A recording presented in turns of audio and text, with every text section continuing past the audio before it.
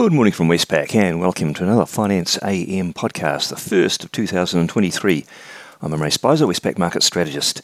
In the financial markets overnight, nothing dramatic to report. In fact, markets were fairly well contained, which was unsurprising given the US observed a holiday, Martin Luther King Jr. Day. There were also no top-tier releases of data around the world, so markets fairly stable. The US dollar did firm just a tad, and US interest rates implied by futures markets did rise just a tad. In the currency markets, the US dollar index is up 0.3% on the day. The Aussie dollar fell from a 5-month high of 70.19 to 69.41, and the Kiwi fell from a 1-month high of 64.27 to 63.61. And the Aussie Kiwi cross, it fell from 109.20 to 108.85. It's had a fairly stellar January actually, rising about 3 cents, so a bit of consolidation at this point is warranted. In the interest rate markets, the US 10-year Treasury yield implied by the futures, note that the physical bond market was closed for the US holiday, but futures were open, and futures implied that the 10-year yield rose 3 basis points to 3.53%. And markets currently price the Fed funds rate to be 28 basis points higher at the next meeting on the 1st of February, with a peak of 4.94% in June of this year. And in Australian interest rates, we saw the 3-year government bond yield ranging sideways between 3.22 and 3.26%, so fairly stable.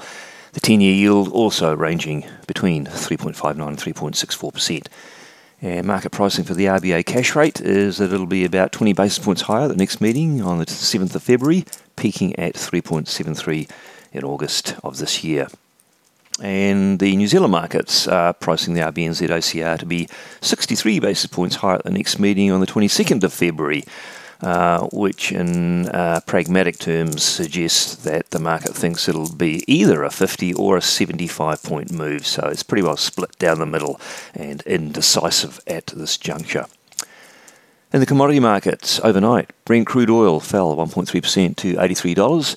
Copper unchanged, gold little changed also, but iron ore fell almost 5% to $120, and that comes amid official probing into recent price rises.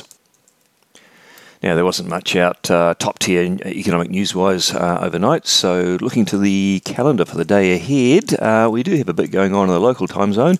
Australia will have the Westpac Consumer Sentiment Survey. The survey did finish the previous year at recessionary levels, so it'll be interesting to see what it tells us about the early stages of 2023. And in New Zealand, we'll have the quarterly NZI Business Opinion Survey, which will be of particular interest for its inflation-related components.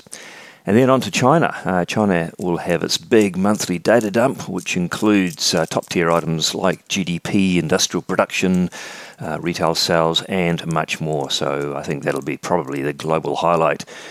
Because further up in the Northern Hemisphere, there's not too much out. Europe will have the ZEW survey of business expectations. The UK will have unemployment, and the US will have a regional New York Fed business survey out, but none of those are really top tier. So Chinese data on the day, and local interest in Australia and New Zealand for its own surveys. That's it from me today. Thank you for listening. I'll be back again same time tomorrow morning.